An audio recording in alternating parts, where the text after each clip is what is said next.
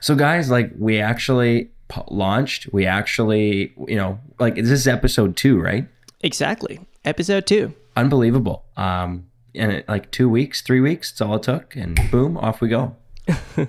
Yeah, I mean, I don't want to get too meta here because we actually have like a ton of cool stuff that we want to talk about this week. But I do think it's worth taking a moment to just say thank you to our listeners so far, because I mean, really, thank you. You guys have been unbelievably supportive. I don't think I was expecting this much positivity. We've been getting emails and tweets and reviews and even donations. And it's just donations. Yeah, it's crazy. Wow. I know it's crazy, but it's worth taking a moment to say that we all super appreciate the support. It's unbelievable, and we will do our best to continue earning it with future episodes. Yep. If you could see me right now, my hat is in my hand over my heart saying thank you. It's a Canadian thing. Thank you so much, guys. It really means a lot to us. I think we should take a minute to tell our listeners, other than the thank you that you just mentioned, which is really incredible. I'm still having some trouble believing in all the great messages that we got, but it's still, I think, important to remind them that every little bit of help is incredible for us. And to that end, we would like to ask you guys, if you have a minute of your time, if after listening to the show, if you like what you hear, if you could just take a moment to rate the show on iTunes, possibly even leave a review, that would be incredible, because it really helps a lot. It helps a lot to let more people know about the show, and in the end, so that everything can work out. So if you could do that, it'd be awesome. Thank you very much. It is an excellent point. And by the way, just so that you know, it's we asked for iTunes reviews specifically because in the podcast world, iTunes kind of controls the feeds, and the popularity of a podcast on iTunes controls its placement in all sorts of other apps as well. So that's why, even if you don't really like or use iTunes, if you just take a moment, pop it open, leave us a review, or even just a 5-star or 4-star or 1-star even rating, if you hate us, it would be great. Not so great if it's a 1-star. But hey, at least they're honest. Yeah, it's true. We do appreciate honesty. It's not limited to iTunes either. I mean, if you use Overcast to listen to the show, as I do, for example, with all my podcasts, there's a little button there that you can hit that says recommend the show. I think it's a star. And that also helps a lot, because it then Candid will pop up higher in the search results. And that's, like I said, everything helps. So, yep, thanks a lot. Cool. Okay, meta over. Here we go. We've been talking over Slack, the three of us, about this thought of grain in images being this modern trend, if you will. We have digital images with purely clean, no noise, no grain in the background, and we apply grain to our images to make them look more film-like.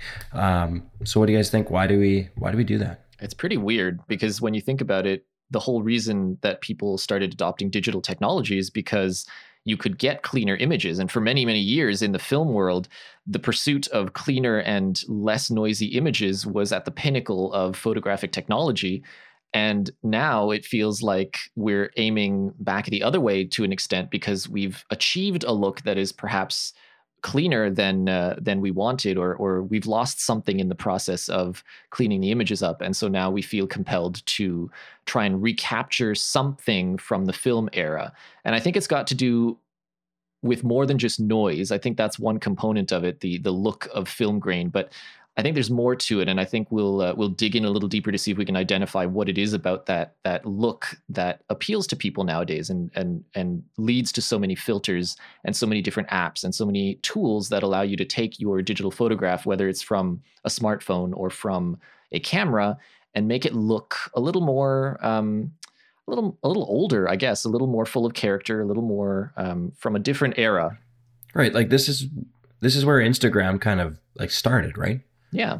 Yeah, I think the social media is the origin of this trend, and it is basically a trend, and it'll pass like everything, like every other trend has passed before it.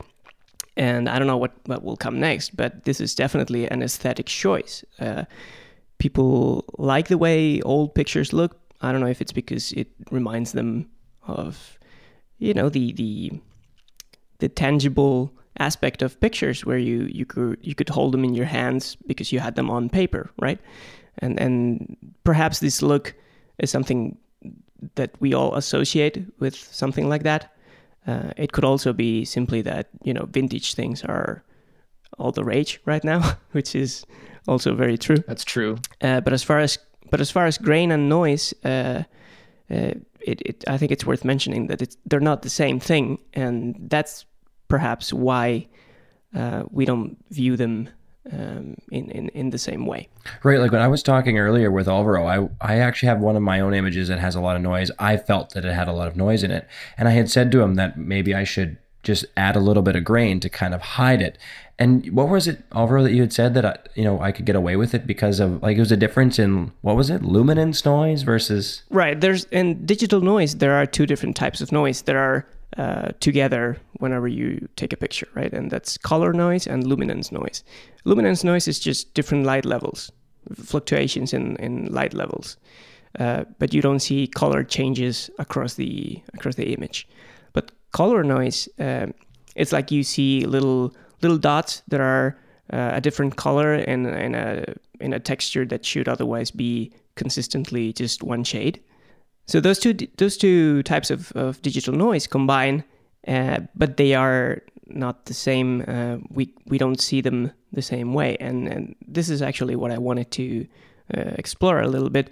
It's the difference between film grain and digital noise. Film grain is caused by the crystals that are in the film emulsion. Is that how you pronounce that word? Emulsion? Yes, it is. Yep. Yeah, that sounds right. Excellent. I'm getting better at this thing. So it's impressive to begin with, but... So actually, the film emulsion has this little crystals that change color when light touches them. And that's how the image is formed, right? And different speeds of film have different... the grain is a different size. It's usually... The grain actually changes shape as well as size. So you can pick different film stocks because of their different grain, and it becomes also an aesthetic choice when you're shooting film. Sometimes I like, for example, the Kodak Tri-X black and white film has a very beautiful grain that I really like, but sometimes I prefer to shoot Ilford film because it has a different look. The grain is physically different. And this is also further complicated by the fact that the chemical treatment of each film can also affect how the grain is revealed on the image. Absolutely. The way you process the film has great impact on the end result, the final grain that you get to see, as well as if you shoot an image overexposed or underexposed.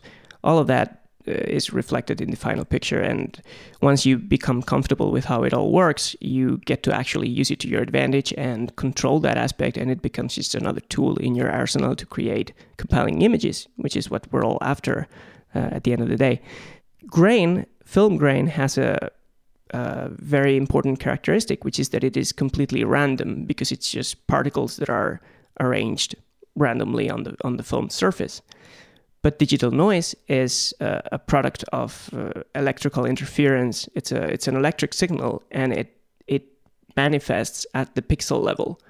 And since pixels are arranged in the sensor in a grid, in a regular pattern, what this means is that the noise you see in a digital image is not completely random. It has a certain distribution, and the funny thing is, our brains are really, really good at identifying those patterns and picking them up. And that's why we don't see digital noise the same way as grain.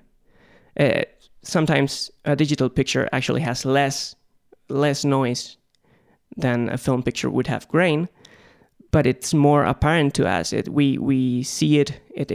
It's more glaring to us, and it's also not as beautiful, not as pleasing aesthetically. So that's I think why, once we've become used to perfectly clean digital images, you're obviously sooner or later you're going to have to start dealing with higher ISOs, and you're going to start seeing digital noise. And if you compare that with film grain, you see, oh, I actually like film grain better. So I think that could explain a little bit why we want to add that grain touch to some of our digital images, whereas we wouldn't be happy if instead of that grain we had the digital noise to contend with. So Alvaro, do you think I could hide the noise that I found in my image with a digital, like after post-processing grain? You could certainly change the way it looks, but I don't know that you could hide it. They're two totally different visible things, essentially. You're adding two different kinds of noise, one on top of each other, basically. Okay. So what you can do is grain or noise in a digital image. Noise doesn't kill detail, right? So people, in fact, a small amount of noise can make an image appear sharper to the human eye. And what you could do is, if your lens is sharp enough and your image has enough detail, which I know for a fact it does in this case, you can always trade some of that detail for a little bit of noise reduction. You apply some noise reduction in post-production and you're effectively going to lose a little bit of that detail, but since you have plenty to deal with from the beginning, then you should be okay in the end. Sweet. As far as replacing noise with grain, I'm not sure how that would look, but it could work. Yeah, I've never liked the result, to be honest with you. Well, I think the struggle is that there are in digital, we have two different ways of approaching noise as a problem, because we can either try and remove it, which, as Alvaro's suggesting, tends to result in a loss of detail, which we don't like. But on the other side of things, we have the ability to add in a sort of algorithmic grain through Lightroom or through whatever post-processing software you happen to use. And it actually, there's a parallel here to the audio world, because in audio, when you take a very high bitrate recording and you bring it down to a lower bitrate, it introduces noise. Usually the noise is barely audible, but because of the way human hearing works, most dithering algorithms, and this dithering is the word that they use for this process, it actually introduces noise, but it introduces noise exactly shaped in such a way as to fool the human ear into making it sound less present. It's masking the noise exactly the way that Josh is saying for images. So that is actually a totally valid technique, and it can work provided that the grain module that you're using is intelligent enough to, again, be inputting grain that doesn't look like a pattern, right? Because that's the trick, is making it random enough and subtle enough that it fools your eye into seeing it as just a pleasant texture, as opposed to an obviously a digital error, which is essentially what it is. Are there any cameras that are like actual camera bodies that are capable of doing this right now, or is it just a post-processing thing? Like in-body noise reduction? Or algorithmic grain application? Boy, does that sound technical or what? Yeah, it sounds pretty geeky. Well, I think every camera that has some sort of film emulation built in, I would assume it does something very similar to that. Yeah, algorithmically, as opposed to just like this flat layer on top. I would assume that all digital noise is generated algorithmically. I'm not entirely, don't quote me on that, but I would assume that to be the case. Yeah. When it comes to grain, is there anything that's algorithmic? I mean, I think it depends on your definition of algorithmic, because on a fundamental level, they're all algorithms, but how intelligent that algorithm is can really affect how the noise is perceived, right? Because film and the way film grain works, not only is the pattern random, but different areas of the image, depending on the content, like versus light versus dark and things like that, will have different noise levels and different noise characteristics. And that's part of what makes film grain distinctive and more pleasing to the eyes, because it's not just one consistent look across the whole image. It's kind of this landscape of grain that adjusts based on the content. And that's something that's really quite difficult to replicate easily in digital, because most of, like, for example, Lightroom's grain module tends to just add grain in an even pattern across the entire image, which, even if you get the grain structure looking authentic, the simple fact that it's the same across the whole image is, it's a difference. And if your eyes are sensitive to that kind of thing, and some people are more bothered by noise than others. That's another factor. Some people, apparently I am apparently. Yeah, you're discovering this about yourself. Some people are really, really, truly bothered by noise. And for them, it's a constant battle of trying to find a camera that's going to give them a workable enough image at the ISOs that they want to shoot at, so that they don't have to do a lot of post-production in either direction to get the image that they want.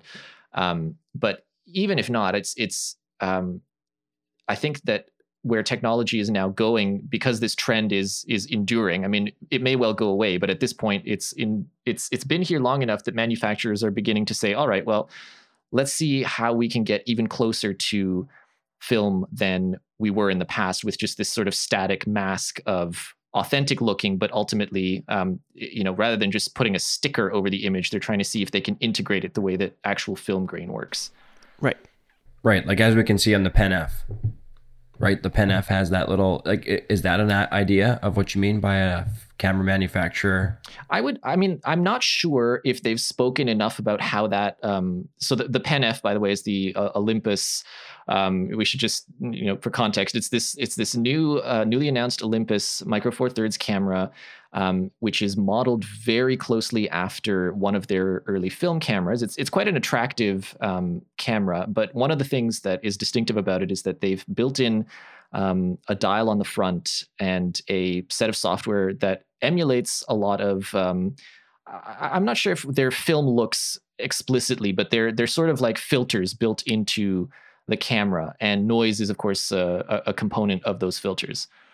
But I don't know if their module for producing this grain or this noise is smart enough to take into account the content of the image as it's layering this on. I have no idea. I've not read about that. I don't know if maybe, Alvaro, have you seen anything on the subject?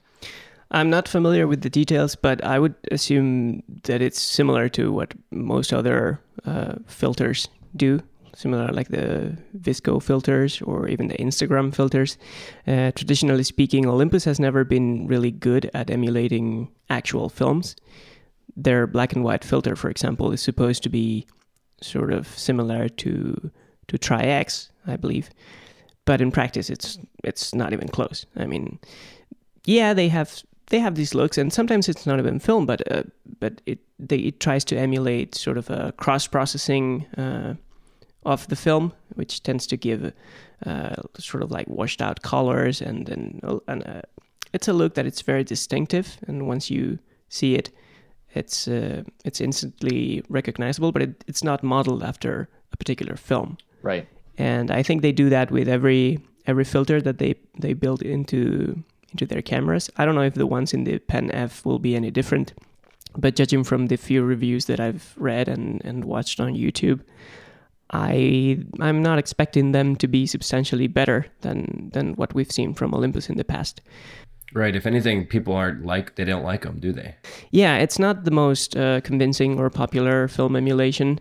I think the main attractive of the Pen F in that regard is the new position of the dial that makes it more accessible for people to just play with the feature and see if they like what they see. But if you're serious about getting film-like results from your digital camera, I would totally encourage you to take a good look at Fuji, because they've traditionally been much, much better than pretty much every other camera maker out there when it comes to replicating the look of actual films. And if you're happy to do that in post-production, if you shoot RAW and you're happy to dive into Lightroom and try to tweak and see if you can replicate that look yourself, then of course there are a few preset packs that you can install in Lightroom that will help you simulate the look of many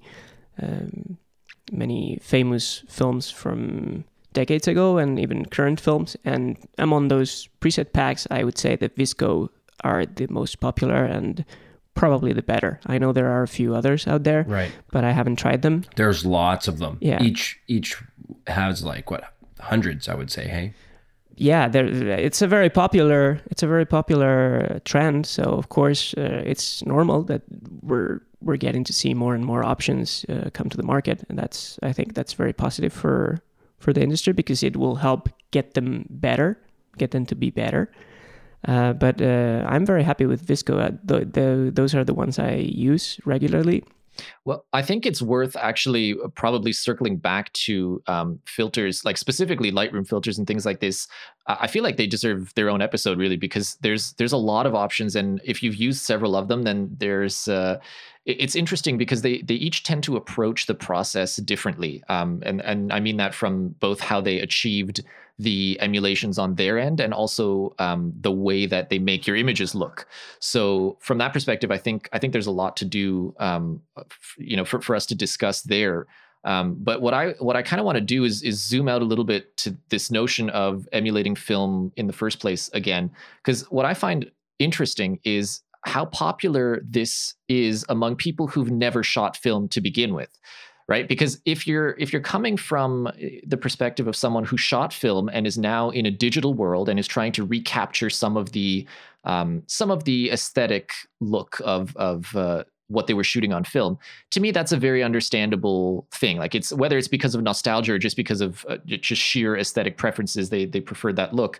I understand why they'd want to emulate that, but for someone who grew up with digital technology, which most of the people using a lot of these filter packs or Instagram are these days, it's bizarre how keen they are to emulate the look of this technology that they actually have no firsthand experience with. And that's what, I'm wondering, what is it about the look itself that is so appealing? Like, yes, it's vintage, and vintage things are cool now, but is there something about the way that these filters paint an image that makes it more appealing than just sheer accurate reality? I think you just hit the nail on the head. I think you just said the way they paint an image. And it is, in a way, a more painterly look to pictures. It looks more artsy, in a way. And I'm not convinced the majority of people who have never shot film, that are drawn to this look, I'm not convinced that they are aware that what they're drawn to is the look of film itself. Right. I don't think they think of it in terms of it looking like film. They just like the way it looks. And it just so happens that that look is the way film used to look. But I don't think there's a conscious thought there that they say, oh, you know what, I love how film looks and I want to try and get that into my images. I think much of it comes from Instagram, actually. And once you get your first peek at something that makes your pictures look different, it's sort of like a gateway drug in that you get more comfortable experimenting with different looks. And I think the rest of it is just the way the trend has evolved collectively when as people have started trying more and more of those filters. We've reached this point where the film look is once again super popular, and that's where everyone seems to be after. And then, of course, the conversation gets a little muddied, because when the actual film shooters and film fans start doing the same and attributing those great qualities that film has and using them to influence the conversation, I think it's perhaps easier to get people confused.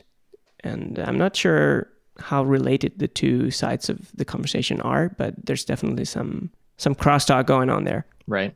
There's a philosophical part about it too, the way you touched on it being art. I think that a digital image that is perfectly clean, perfectly sharp, everything is perfect about it, it's too perfect, and nobody's perfect, so we can't relate to it as well. And it's like, to me, at least, a little bit of grain adds some imperfection to it, makes it a little bit more tangible, and allows a person to relate to it more. That's my philosophical argument for the day. We'll just leave it at that. But yeah, like I always find with my own images, I just like adding a little bit of grain just so that it feels more like it wasn't so set up or so intentional, if you will.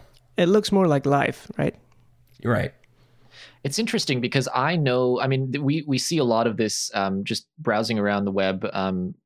There's a lot of photographers out there who are very critical of filters in general, and they're very unhappy with this trend as a whole. But what I've found for myself, at least, is that I begin to look at filters as another dimension of image creation. So like composition, and using elements in an image to direct our attention to a certain spot.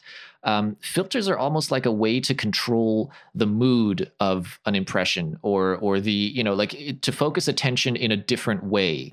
Depth of field is one, composition is another, but I really do feel like filters are an entirely new dimension for how we can help an audience essentially see a scene the way that we intend for them to see, which is difficult often in a perfectly accurate image because it's so accurate and all of the information is there in perfect form. So it's almost more difficult to know where exactly your attention should go. Whereas if you start to introduce imperfections in certain elements, it will bring others out and highlight them. So there's also that aspect of it that I personally have found to be an interesting way of looking at filters. Like I like them. I kind of started avoiding them, but I found that using them in a subtle way on images, it does improve them. I do actually feel that filtered images, if done tastefully, are stronger than their perfect counterparts. So there's also that angle, I think.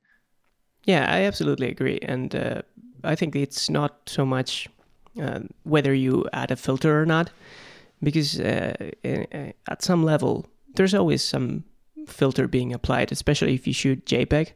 Every manufacturer tweaks the JPEGs in their own way in camera. Right. So you're getting some amount of processing done that you're not aware of. And if you shoot RAW, you get a file that is not finished. It looks sterile, but it looks that way by design because it's supposed to capture as much image data as possible to give you that creative option in post-production and to put the end result in your hands to do with what you will. So it's not so much whether you're okay with applying filters or not in a binary way, but rather how much is okay to apply and how much really isn't. And as far as the film filters goes, they take away some of that technical perfection that is sometimes there in a digital image, and perhaps that's what makes them more appealing to many people. But like I was saying earlier, I think it is a trend, because I remember not too long ago that the trend was HDR photography. Yeah. And, pretty much every picture that you used to see on Flickr or on 500 pixels or on these social networks that are built around photography for professionals and amateurs and enthusiasts to share their images, you would see tons and tons of pictures trying to emulate this HDR look, and where everything is super in focus, super sharp, the colors are incredibly saturated, and that's a look that I always hated, to be honest. And it was super popular. I don't know if it ever was as popular as film is today, but it was definitely there, and it was a trend. Thankfully, and I'm speaking now as far as my personal taste goes, thankfully that trend passed. And I'm sure the film trend will come to pass as well. I don't know how long it will take, but it will always continue to be a creative choice that many people will use, because that's here to stay, clearly. But I don't think it will be the default look that 90% of people are going to try to get out of their images. Right. So Alvaro, earlier you had mentioned that Fuji is kind of the best current camera manufacturer that nails this film simulation. And I believe Marius's review of the X Pro 2 recently touches drastically on that magic of grain simulation within a Fuji body. Marius, do you care to at all dig into how the X Pro 2 handles that film simulation? Yeah, I mean, the X Pro 2 is Fuji's latest flagship camera, and it kind of follows in the footsteps of, I think, for many people, the X Pro 1, the original X series camera, if you will, interchangeable lens X series camera, was like a milestone in digital imaging. Not so much because it was at the forefront of technical capabilities at the time, but because the images it produced had a certain character to them that was extremely appealing and extremely easy to get. And so it's actually been, I think, 4 years now since the X Pro 1 is released, which in the camera industry is a very long time. But Fuji's been working very hard on the X Pro 2, and one of the things that I talk about in the review, and that is the aspect of it that I can't wait to dig deeper into, is the film simulation that they've called Acros. Acros is actually one of their real film stocks, black and white film that is quite recent, actually. It's not one of these old films, but it has a certain character to it that is very appealing. And the digital recreation is notable in a few ways, one of which is the way that it handles grain. So we were talking earlier about the differences between digital noise and film grain, and one of the aspects is that sense of or that ability of film grain to vary across the image. And so when Fuji went in and designed the Acros film simulation, this is one of the things that they wanted to accurately reproduce, which is the nature of film grain. And so they've developed an entirely new algorithm for applying grain on the Acros simulation, which does take into account image content. So differing areas of brightness in an image will produce a different character of noise. And entirely separate from the Acros film simulation, they actually have this technology built into a grain module that applies to any of their existing film simulations. So you can take the advantages of this same technology and apply it to one of their existing film simulations, like the classic Chrome, for instance, which was very, very popular when they introduced it on the X100T. So to me, that's another step forward here in the sense that it's a way in which they've managed to make digital technology replicate a very subtle but important feature of film in a way that makes it extremely convincing. And I don't know if you guys have seen sample photos of the Acros simulation. I look forward to taking more of them myself and sharing them. But I was very impressed from the time that I spent with the X Pro 2 with just how effortless it was to get very, very beautiful looking black and white images and with a very convincing tonality. And to be clear, I haven't shot Acros the film. So for me, it's not a matter of how accurate it is to the original. It's just a matter of looking at the image and comparing it to existing black and white film simulations or to my own black and white processing. And, taking an Acros JPEG out of the camera and basically being able to say, I'm done. I don't want to do anything more to this image. It looks the way that I want it to.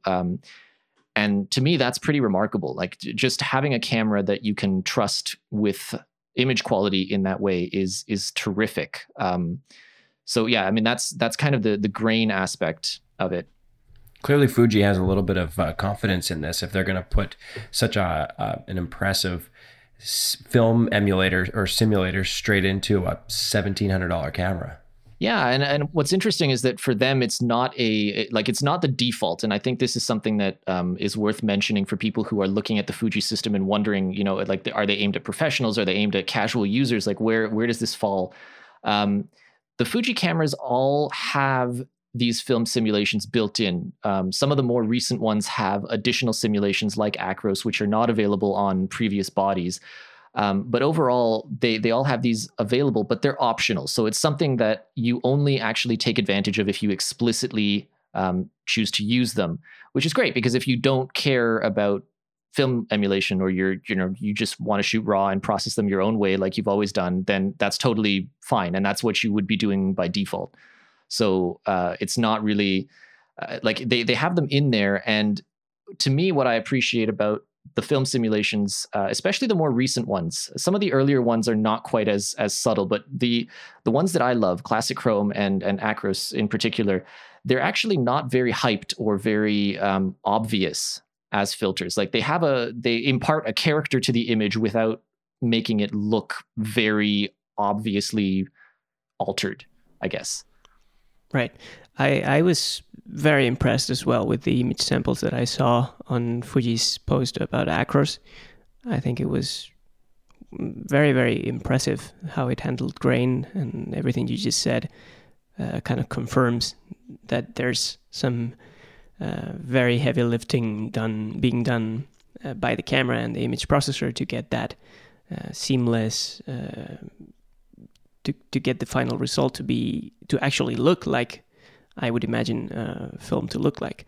I haven't shot the actual Acros film myself either, but I'm not sure they were officially targeting to simulate the original Acros film. I think they were just trying to get something they would feel comfortable naming after one of their famous black and white films from the film era. Yeah. So it's not exactly that the new Acros filter is supposed to look like the Acros film, but that it looks like film, like black and white film, and really good black and white film at that. In relation to that, I would like to ask you, Marius, you've mentioned that the film filters, the film emulation filters, are not exactly very prominently displayed on the camera, that you can choose to use them if you want, but that they're not like constantly nagging you to use them, right? Is that correct? Yeah, that's correct. Then my question is, well, I of course assume that the film emulation only applies to the JPEGs, but has always seemed like too bad for me, because I would love to have the ability to use that with RAW shooting as well. And to me, that looks like a missed opportunity. If they could find a way to export a RAW file that could somehow incorporate those filters, and that you could then slightly tweak it on top of that if you want to or not. But the fact that I would have to choose JPEG, to choose to shoot JPEG in order to take advantage of those emulations, always seemed like a lost opportunity to me.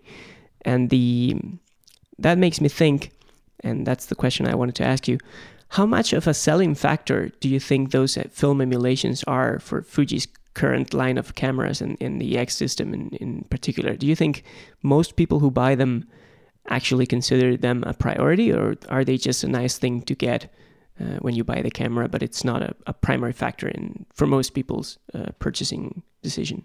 Well, before I answer that, I should share the good news with you that you can, in fact, use the filters on RAW files just fine, because what they've done, provided you use Lightroom, is they have actually added the camera profiles for each of their film simulations to Lightroom. So when you pull in a Fuji RAW file into Lightroom, you can actually apply the filter settings as a baseline and then edit from there as you see fit within Lightroom. So you can, for instance, shoot a RAW file, bring it into Lightroom, and then try out Acros, try out Classic Chrome.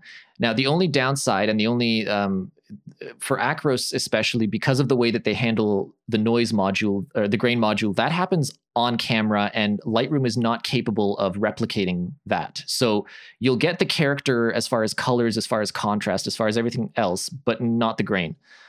So that's a letdown for Acros. But for all of the other ones, it's basically on par. Like what you get out of Lightroom with those camera profiles is what you get out of the camera with JPEGs. Right. There are subtle differences, and if you really pixel peep and compare side by side, you will see them. But who has time for that? Right. But well, I mean, some people do, but for me, they're close enough that it's really not a big deal. But as far as whether or not they're a selling point, I think they are. I think that if you look at it on paper, it's like, okay, just another film simulation. And yes, Fuji is good at them, but like, eh. However, I think when you look at the images, you can tell that there's something about the way that they've executed these filters that make them very appealing. And the knowledge, again, this is partly about convenience, because I like processing my own images. I really do. I like taking raw images and developing them my way, because I like having my own look, right? That's important to me on some level. On the other hand, knowing that I can take my X100T anywhere I go, I can put it in classic Chrome mode, and I can take snapshots and then share those JPEGs immediately and have them look finished. They might not look finished in the same way that they would if I processed them myself in Lightroom, but they look finished to a degree that most straight out of camera JPEGs just don't. And to me, there's tremendous value in that. Like, there's convenience on a social level, because I can go somewhere and share things with friends and whatever. But even with my professional hat on, if I'm thinking of, I'm a reporter, or I'm someone who's trying to capture an event, and I don't really have the kind of time to heavily process all these images, the fact that I can quickly blitz out a ton of JPEGs that are really quite good looking with no processing is amazing. And that is a selling point. I think that's a very strong selling point, but it's one that's going to depend a lot on your priorities as a photographer and on your preferences. Because, for instance, if you don't like the look of those filters, of any of them, then it doesn't matter. The other thing that's worth mentioning about the way that Fuji handles this whole system is a little known fact about Fuji cameras is that there's a very, very sophisticated raw processing engine built into the camera that you can actually use. So for instance, if you shoot only RAW, you can go back into the camera's preview mode and look through the images and then develop JPEGs on the camera using those film presets, and then make a whole bunch of adjustments to sharpness, to shadows, to highlights, to all those kinds of things right on the camera. So you can even, for instance, take their default, and then if you don't like it, reprocess the JPEGs from the RAW on the camera before you even pull it off. So that in itself is really cool because it means you're actually using the same processing engine rather than Lightroom's approximation of it to get the results that you want. And you haven't even used your computer for it. Right. That's perhaps the most important thing, the way I was thinking about it. It's not so much about saving the time that it takes to process your pictures separately in Lightroom, but actually the possibility to have a camera and smartphone only workflow. From the moment you capture the picture to the moment you share it with someone else or send it to a client or whatever, you have an entire workflow that doesn't depend on having a computer with you. And that's a fantastic asset for people to use, I would assume, on an occasional basis, because I wouldn't expect it to be all that convenient to tweak 100 images in camera. But that's just the nature of the beast, and that's perfectly fine with me. Just having the occasion to the possibility to do that on one or two images perhaps a day, that could make a real difference, definitely. Yeah, and to me, that's at the core of this feature's appeal is the fact that you have that ability should you ever need it. And if you don't need it, that's, it doesn't matter. It doesn't get in your way. But knowing that it's possible is terrific. And something else that's cool about the grain, and this is something that is unique to Fuji cameras. Alvaro, in the beginning of this episode, you were talking about the way that we see patterns in pixel because of the pixel arrangement in digital sensors.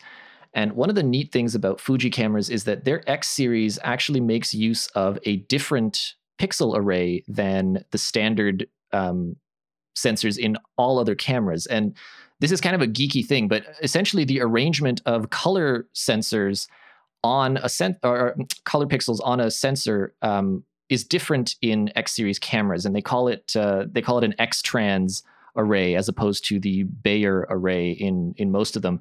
But one of the neat byproducts of this technology is that noise looks more randomized. Even the standard digital noise, it doesn't look as patterned as normal Bayer sensor noise. So you kind of get a bit of an advantage there just because of the sheer way that the sensor works, which is cool. Yeah, it's definitely cool.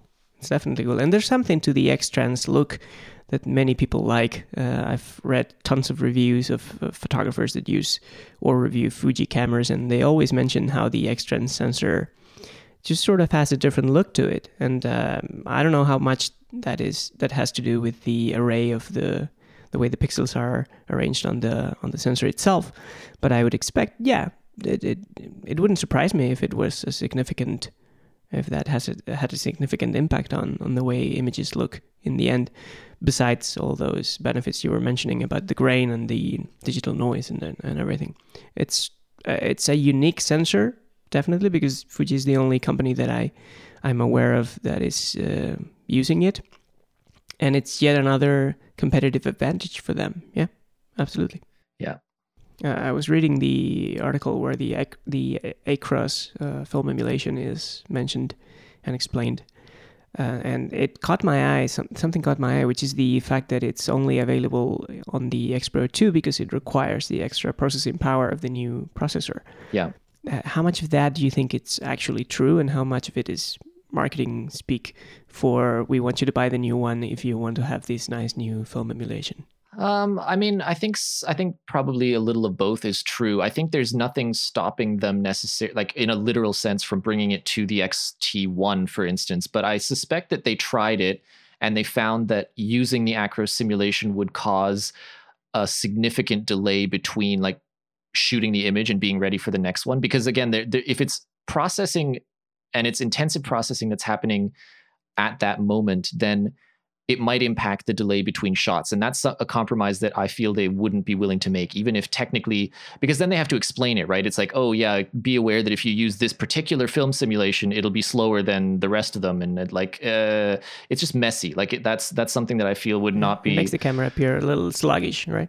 Exactly. And I feel like that's something they want to stay away from. So I do believe that there is that technical impediment. I think that they could bring it. I think they're just choosing not to because when they tried it, they found that it was not a good experience and they'd rather just have that film simulation available only on bodies where they can provide the same shooting experience as the other ones. So, we'll probably see it on all future X series cameras, but it's just the nature of technology that some things are not backwards compatible. It's just, that's... oh well, what can you do? So besides this wonderful X Pro 2, which I would be super happy to test, let me tell you, because it looks amazing. I think you also had the X70 to play with over the past few weeks. Is that correct? Yeah, it is. I have it sitting in front of me right now, along with my X100T, actually the two sibling cameras. So the X70 was announced at the same time as the X Pro 2. And the name is a little deceptive because it's actually more akin to an X100 series camera than the X30, for instance.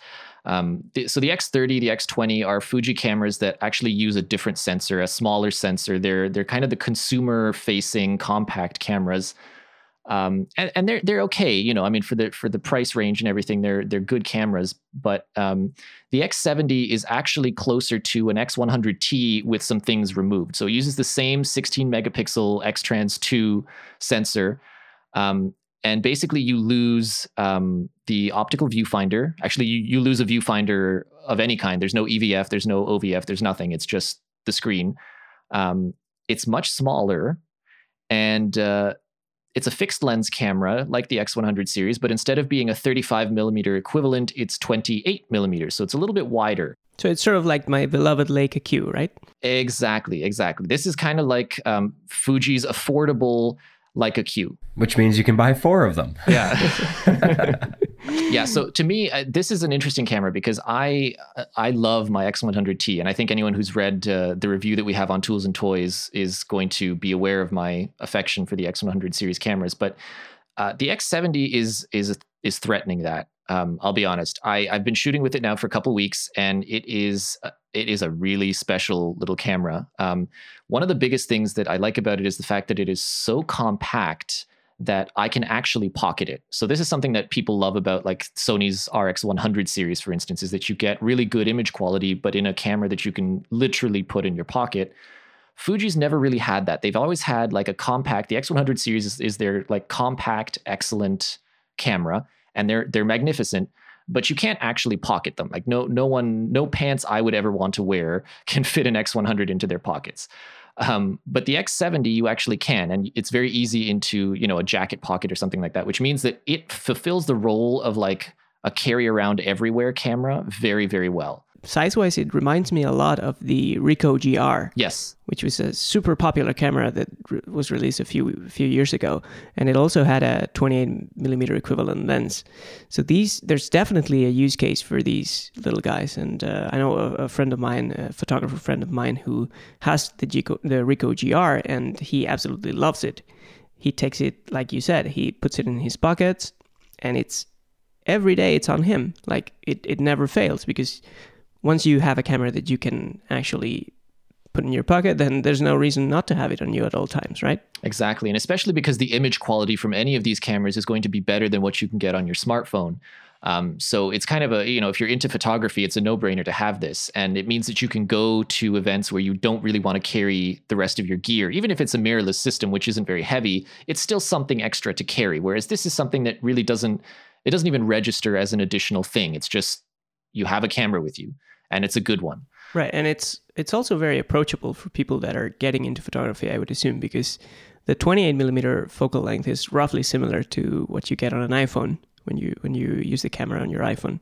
So I would imagine that most people would be very comfortable with the X70 right from the get-go. And that's great. That's another great feature. Yes, and not only that, but actually they've implemented a switch on the top of it beside the shutter speed dial, and it's basically this one little thing that flips into auto mode. And when you do that, it ignores all of the other physical controls and dials and puts the camera into a very simple, straightforward automatic point and shoot mode, which is terrific. And it's terrific even for those of us who like really enjoy photography, because for instance, if you're going somewhere and you want someone to take a picture of you, with your family or something like that, if you hand them a complicated camera, the results are unpredictable at best. Right. So the knowledge that you can just flip the camera into auto mode, hand it to them and tell them to press the button is awesome. And the other factor is the screen, unlike on the X100 series, articulates. It folds outward and it actually does the full 180 flip. So you can do the selfie image mode, which I don't get a tremendous amount of use out of, but it is very cool to have. And I think it'll actually make it a possibility for people who want to do like home video type things or like video blogging, which is something that you normally wouldn't think of a Fuji camera for, just because that's not something that they've been known for before. But now that they've got this X70, I can definitely see people using it even in that role. Cool. I'm just looking at it, and it's a very, very beautiful camera as well. So for people that are a little concerned with the looks, with how their equipment looks, that's also a very good way to go, because the Ricoh GR is ugly, let me tell you that. I'm sorry. It's an excellent camera and whatever, but I'm sorry, I wouldn't want to take that out of my pocket if I were in a nice place. Sorry, Ricoh. I thought I was the only one. I'll let that sink in. Do you miss the EVF, Marius? I do. And I think actually one thing that might be worth talking about is how it compares with the X100T, because I've got them side by side and I'm very familiar with the X100T. I feel like that's a question that a lot of people are going to be asking themselves, because I'm asking myself the same thing. Like if I didn't have the X100T and I had to choose between these two, even if price, was not the same, obviously the X70 is cheaper, but if it wasn't, which one would I choose? And there are a number of factors that make me continue to lean toward the X100 series. One of them is the EVF/OVF. I'm not a huge stickler for optical viewfinders. I like them. I do enjoy shooting with them. I loved it on the X100. I love it on the X Pro 2. It's fantastic to have, but I could go without it. What I don't like being without is an EVF as well. There's something about the handling of a camera, bringing it up to your eye. There's something about shooting that way that just feels better to me than looking at a screen.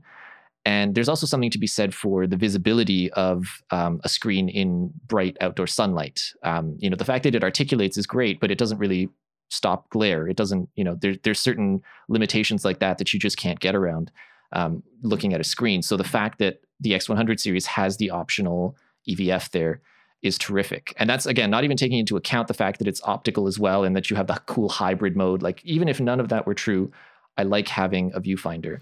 Right, and even if it was only an EVF, typically the EVFs have a much better refresh rate than the display on the back of the camera. Exactly. So there's also a functional difference there between both. If you're shooting, a kid playing with a ball or something like that, something that has a lot of movement in it, then that becomes very important as you're trying to keep up with the movement. If there's even the slightest amount of lag in the EVF, then that becomes a real problem when you're shooting. And so that's why I've always really loved the EVF on my cameras, the two that I've used regularly for the past year and a half or so. And you can always make them sharper, you can always make them bigger, the magnification, make it better. But having it, just simply having it, it's a real advantage for me. Yeah, and I think that this is going to differ, again, based on sort of where you're coming from when you're considering the X70. Because if you're upgrading from a smartphone, then you're not used to shooting with an EVF, so its absence is basically not going to matter as much to you. Exactly. But if you're coming from a camera, or you're thinking of the X70 as a way to augment the rest of your kit, like just, this is your walk around camera beside whatever system you normally use, then it might be a bigger factor. For me, another thing that I miss more than I thought I would is the built-in ND filter that the X100 series has. That feature, I cannot tell you how many times it has saved my ass in really sunny situations where I want to use shallower depth of field. I want to open the aperture up, and I can't because it would be too bright. Having that 3-stop ND filter at the push of a button is incredibly convenient, and I miss it on the X70 a lot. ND filter being like neutral density? Neutral density, right, which will darken your image uniformly by about 3 stops, which again, in a sunny situation, will allow you to open up the aperture wider, get a nice shallower depth of field, or whatever other effect you're after. It just gives you more flexibility when shooting. Normally, you have to actually screw a filter onto the front of your lens, and so the fact that this is just built in is terrific. Right, as a guy that always carries a couple ND filters. Every time I grab the camera, I can absolutely imagine how much easier my life would be with a built-in ND filter in the camera. Yeah, definitely. Yeah, I have it set to one of the most prominent function buttons, and I use it all the time on the X100T. It's just, so I miss that on the X70. The other thing is the lenses are different, and they're different in meaningful ways. So the X100 series camera has the 35 millimeter equivalent field of view, but it also differs in that the aperture will actually open up all the way to f2. The X70 only opens up to f2.8, which means you're getting a little less light gathering capability, even though you've got a wider angle of view. To me, I like being able to open up to f2. I wish the X100 would open up even more, frankly.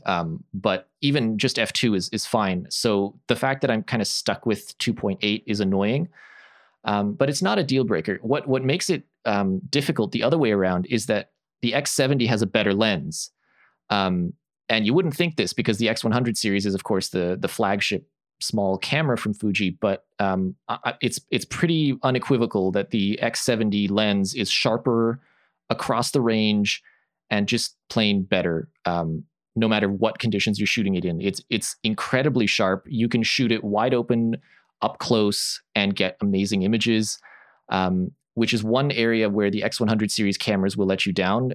If you're at f2 and you're taking macro shots, they are noticeably softer. I mean, they're still perfectly usable, but they're noticeably softer than f2 at a distance or stop down. Yeah, is that a meaningful difference? I mean, do you notice them when you see them side by side, or are you thinking about it all the time? Is that... I notice it. And I think again, I've been shooting with the X100 series camera since the X100S. And it's sort of like my main carry around camera. So I do have a lot of, I'm very familiar with the images that it puts out. So for me now, the X70, I really do notice the difference in the lens's performance. Would someone who's, not used to shooting Fuji, or who is, it's their first camera, I don't think they'd notice. I don't think it'd be meaningful.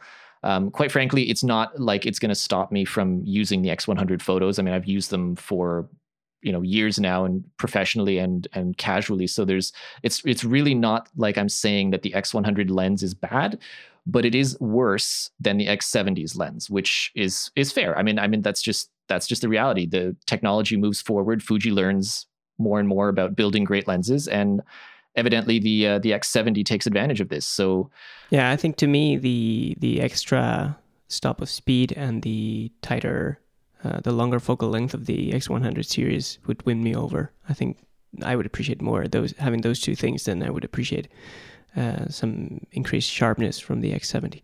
But that's just me. I'm a 35 millimeter guy all the way, so it's understandable. Yeah. And this is where I think there's going to be a lot of debate between the two cameras, and that's why I kind of wanted to compare them directly a little bit, because I know that these are questions I was asking myself, and these are the things that stood out to me as I'm considering both of them against each other. Because honestly, again, like the X70 by name, you would think it's like a lower tier camera, but actually it's a sibling to the X100T. It really is. So those are kind of my thoughts on that. I'm still working on the review of it because thankfully, Fuji does not rush me with these things, so I get to spend time with them and actually get a thorough impression. But the X70 is a really special little camera. Like the X Pro 2 is obviously a flagship, so of course it's wonderful. But this one I was surprised by. I didn't expect to like it as much as I do. Right. And how do you, as an experienced Fuji shooter, how would you consider the difference between the X Pro series and the XT series? Because I've always been very confused about how those two cameras coexist in the Fuji lineup. I think that the simplest way to look at it is X Pro means you have an optical viewfinder and XT means you don't. Because basically the X Pro 1 is now, from a technical perspective, it's just an outdated camera. It's very capable, but the only real distinguishing feature about it, besides the older sensor, which some people prefer to the newer one, but that's a separate discussion. The only real distinction is that it still has an optical viewfinder, and the only other camera is either an X100T or an X100 camera of whichever generation, but then you don't get to switch lenses. Or the X Pro 2, which is in a different price class. So that's kind of the distinction. The X100 series and the XT series are, it's almost like each one is its own family, to be honest with you. Like the XT1 is a fantastic DSLR-styled mirrorless camera. It's extremely fast. The EVF is probably the best I've ever seen. It's extremely large. Magnification is huge. Like it feels like you're being swallowed up.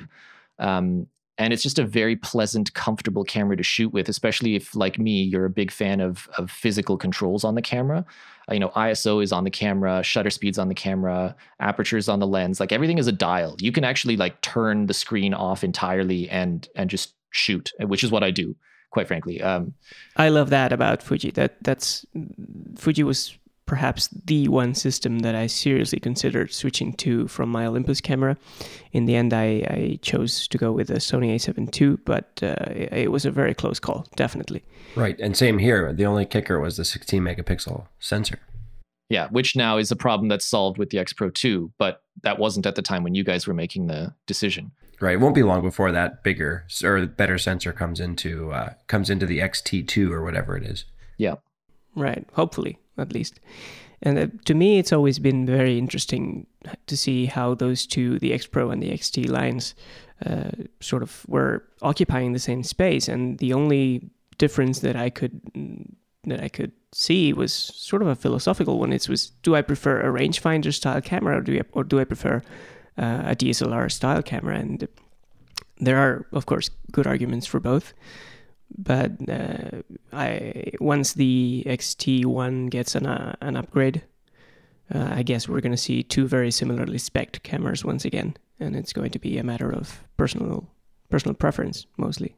Yeah, and I think that's good. I mean, the fact that you have that choice within the same system is terrific, and the fact that you share lenses between them and that you share like processing between them. If the same sensor technology makes its way over, even if the XT2 ends up being more geared towards action shooting, if they make it even faster to lock, or actually, I don't know if they could make it faster to lock focus because the X Pro 2 is really quick, but to track focus, for instance, which is something that mirrorless cameras in general still struggle with. I think if they focus on AF tracking with the XT2, then that would be a meaningful differentiator. And then you could say, okay, look, if that's important to you, then the XT2 is the way to go. You lose the optical viewfinder, but frankly, if you're shooting sports and wildlife, that's probably not as important to you. That's a generalization, but still, it's probably true. So then, yeah, it's ergonomics, it's speed. But this is all speculation at this point because we don't actually know anything about the XT2. This is kind of just an educated guess based on what seems reasonable for them to do with it. Exactly. To me, one of the interesting things, and this is a piece of news that popped up this week, one of my favorite photographers, David Duchemin, he actually announced that he's switching to Fuji from his Nikon system.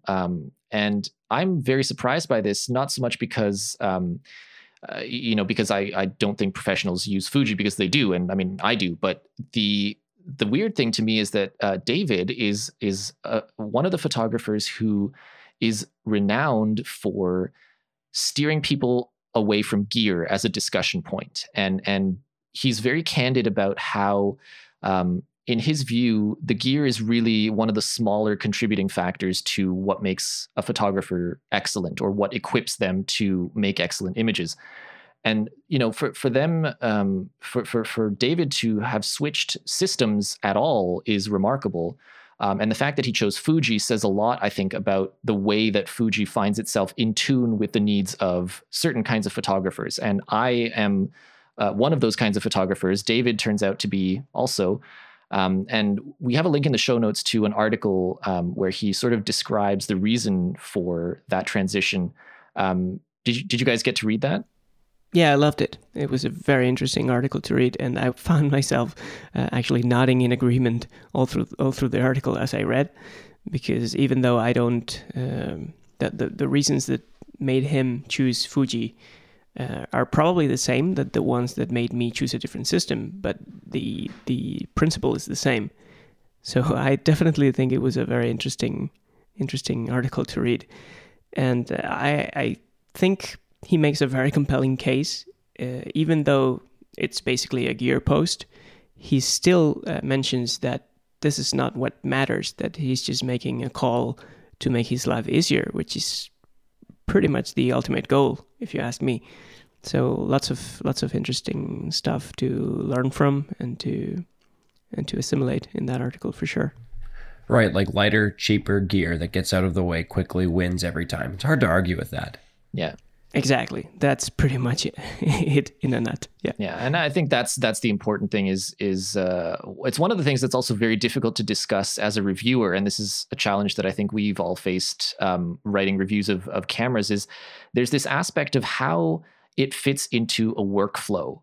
And it's very different from its technical capabilities. It's very different from what the spec sheets say. And it's something that you really can't judge until you've had a chance to put it through its paces in a variety of scenarios. And that's why I think camera reviews in general, I don't really trust early ones because there's almost never enough time to form this part of the judgment, which to me is the most important part. Because I can read spec sheets, I know how to interpret them. But what I really want to know if I'm considering a new camera is, does it get out of my way, and does it make my job easier? And that's one area where I feel Fuji has made a lot of headway. I think they've done great things as far as asking photographers and being just very candid about, look, this is we're making these cameras for you. What do you need from them? And then actually implementing those changes in a very transparent way, which is good because it means, it translates to situations like this where very talented, high profile working photographers are willing to switch away from other systems simply because of this like ergonomic superiority for them, which is amazing. Like that's really a big win on Fuji's part. And I think it should encourage them to continue this philosophy of developing products that they've got, because obviously it's working. Yep. Yeah. Hard to argue with that, definitely. Yep. To me, I found it funny that the thing that we've all praised Fuji the most for is the prime selection.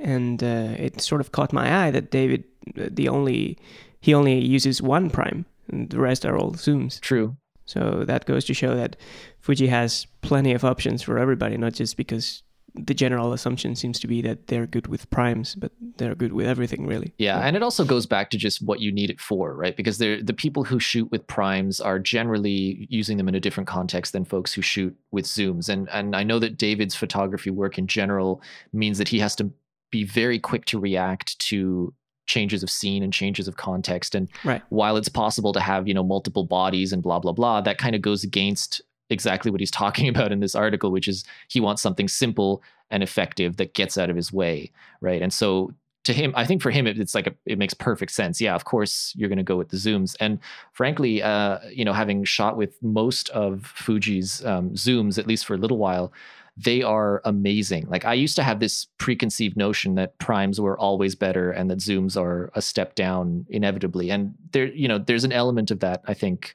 just because of the physics of how the glass is arranged. But honestly, the Fuji primes are superb, all of them. And that in itself is a tremendous advantage for people considering the system, because they know that almost any lens they pick in the system is going to be great, at least optically. Some of them are slower to focus, like the 60 mil is really slow, but when it hits, it's amazing. Like, it's unbelievable, the images that come out of it. And that's basically true for all of their lenses. And the newer ones are outstanding, like the 90 mil prime, the new 35 f2. These are like unbelievably good lenses, and quick and small. Like, it's fantastic. That in itself is a selling point. To me, what I like the most about the system as a whole and the philosophy that Fuji seems to bring to the table is you touched on this briefly before, Marius, is the emphasis for having physical controls for every possible parameter in photography, right? And so you have an aperture dial on most lenses. You have, of course, your dedicated shutter speed dial. You have the shutter release, and the X-T1 even has an ISO dial, which to me was incredible when I saw it. So does the X Pro 2. It's a different kind of ISO dial, but yeah, same idea. Right, but it just seems like such a clear vision and such a clear product that you can manipulate with your hands. And like you said, you can simply turn the screen off and just shoot away to your heart's content. And I think that's an incredible camera to have. Yeah, absolutely.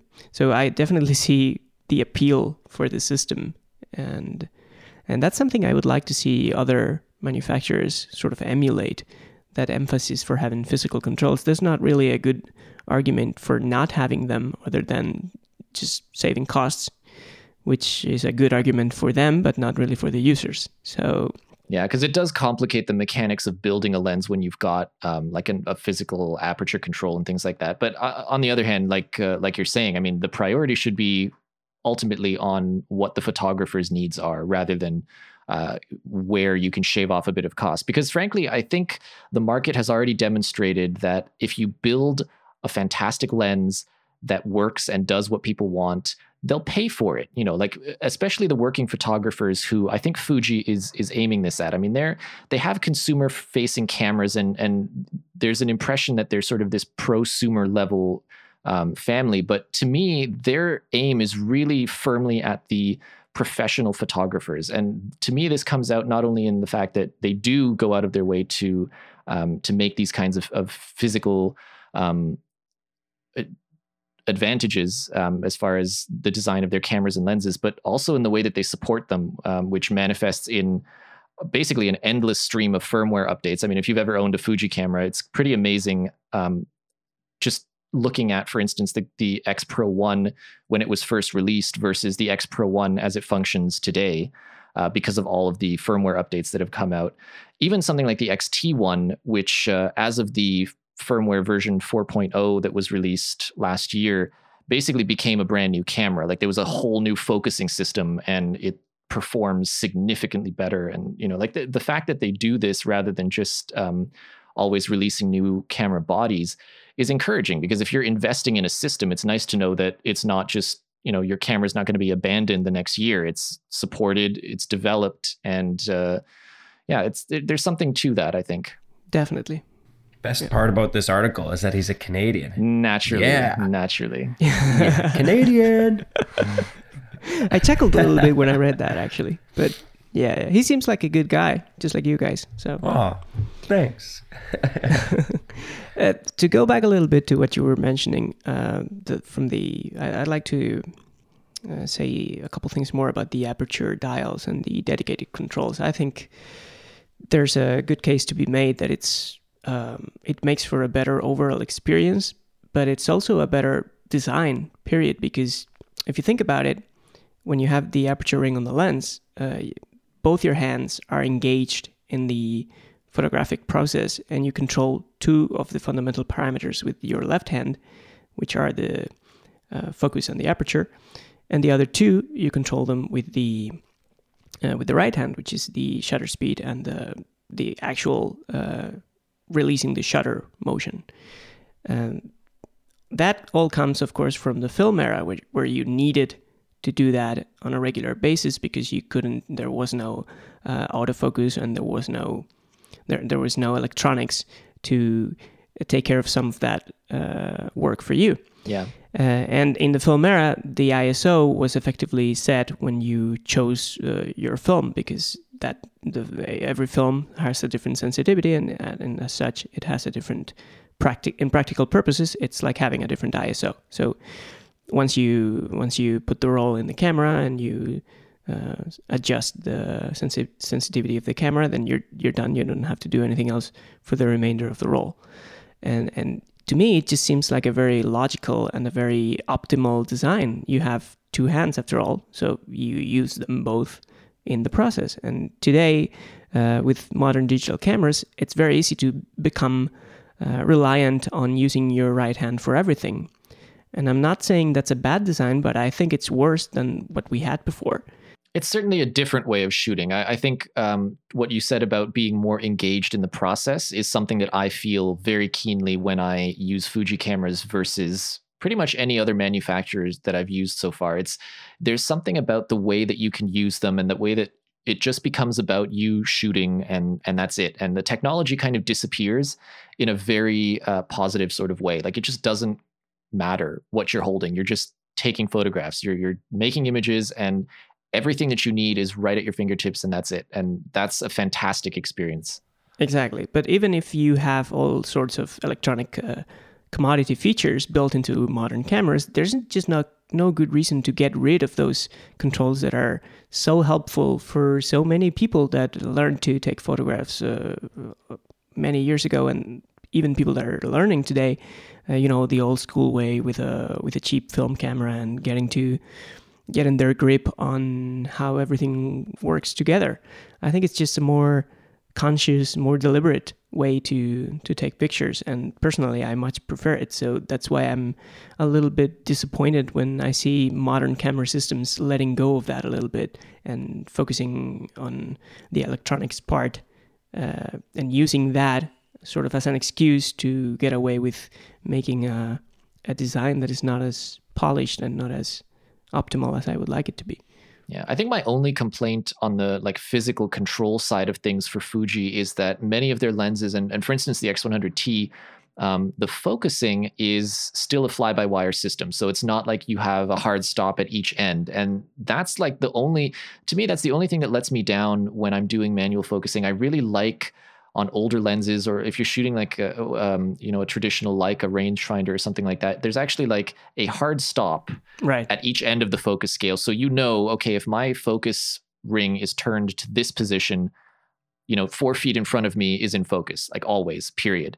And that, just a physical bit of evidence for distances, is pretty amazing. And it really falls in line with the rest of the controls, but it's something that Fuji hasn't yet implemented. And for me, one of the suggestions that I have for them going forward on the X100 especially is to make that one change. I want weather sealing and all of these other common things that people ask for in the X100 series. But to me, that would actually be a more meaningful change, is give us a hard stop at each end of the focusing scale. Just make it more physically satisfying to do manual focus, because I think that's a big part of the experience of shooting with a rangefinder style camera. So if you're going to go for that look and that style and that shooting experience, then, do the full experience, go all the way. Absolutely. And it's not just an experience thing, it's a functional thing as well. Yeah. Because once you have the hard stops, there's this photographic technique called the zone focusing technique.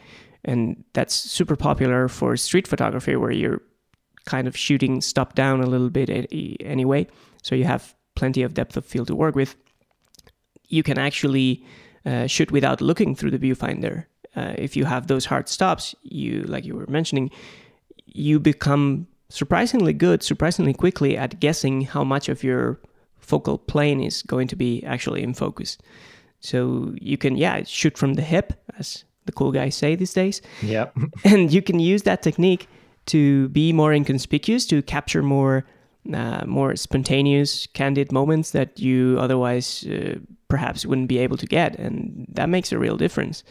Besides that, there's of course the added benefit of the fact that it's just a much more pleasing experience, and a much more everything feels like it clicks together, and it's more cohesive, and it's more just more satisfying, really. But I think the functional part is also important. And to me, that's what the newer Loxia lenses that Zeiss is making for the Sony E-mount system, that's the main attractive of those lenses, that these are actual manual focus lenses, the same way that Zeiss has been making them for decades, only they include all those electronic integration, electronic features. So you can control the aperture from the camera if you want to, but if you don't want to, you have a perfectly good aperture ring on the lens. Yeah. And having those choices, I think, is always the best way to go. When companies, unfortunately, decide to take that choice away from consumers, and I don't know, the only explanation I can find is that it's just a cost savings measure. But even if I understand it, I can't help but feel a little disappointed by that. Yeah, I'm right there with you. And that's my only real complaint on the physical side of things, because everything else is very immediate. Like, the fact that there's a physical dial for every other control, it's just you're in tune with the process. But then you do some manual focusing, and even though the fly-by-wire is very good and the manual focusing aids are excellent, it's just not as immediate, and you feel it, especially in the context of a camera where everything else is 100% in step with the physical controls. So that's, neither here nor there, but it is something that I hope that they consider for the future, not only for the street photographers and for the others who use the zone focusing method, but just in general. I think, like you said, there's something appealing about that experience of focusing that is worth pursuing. I gotta get me a Fuji guy over here to get reviewing this. Yeah, you should.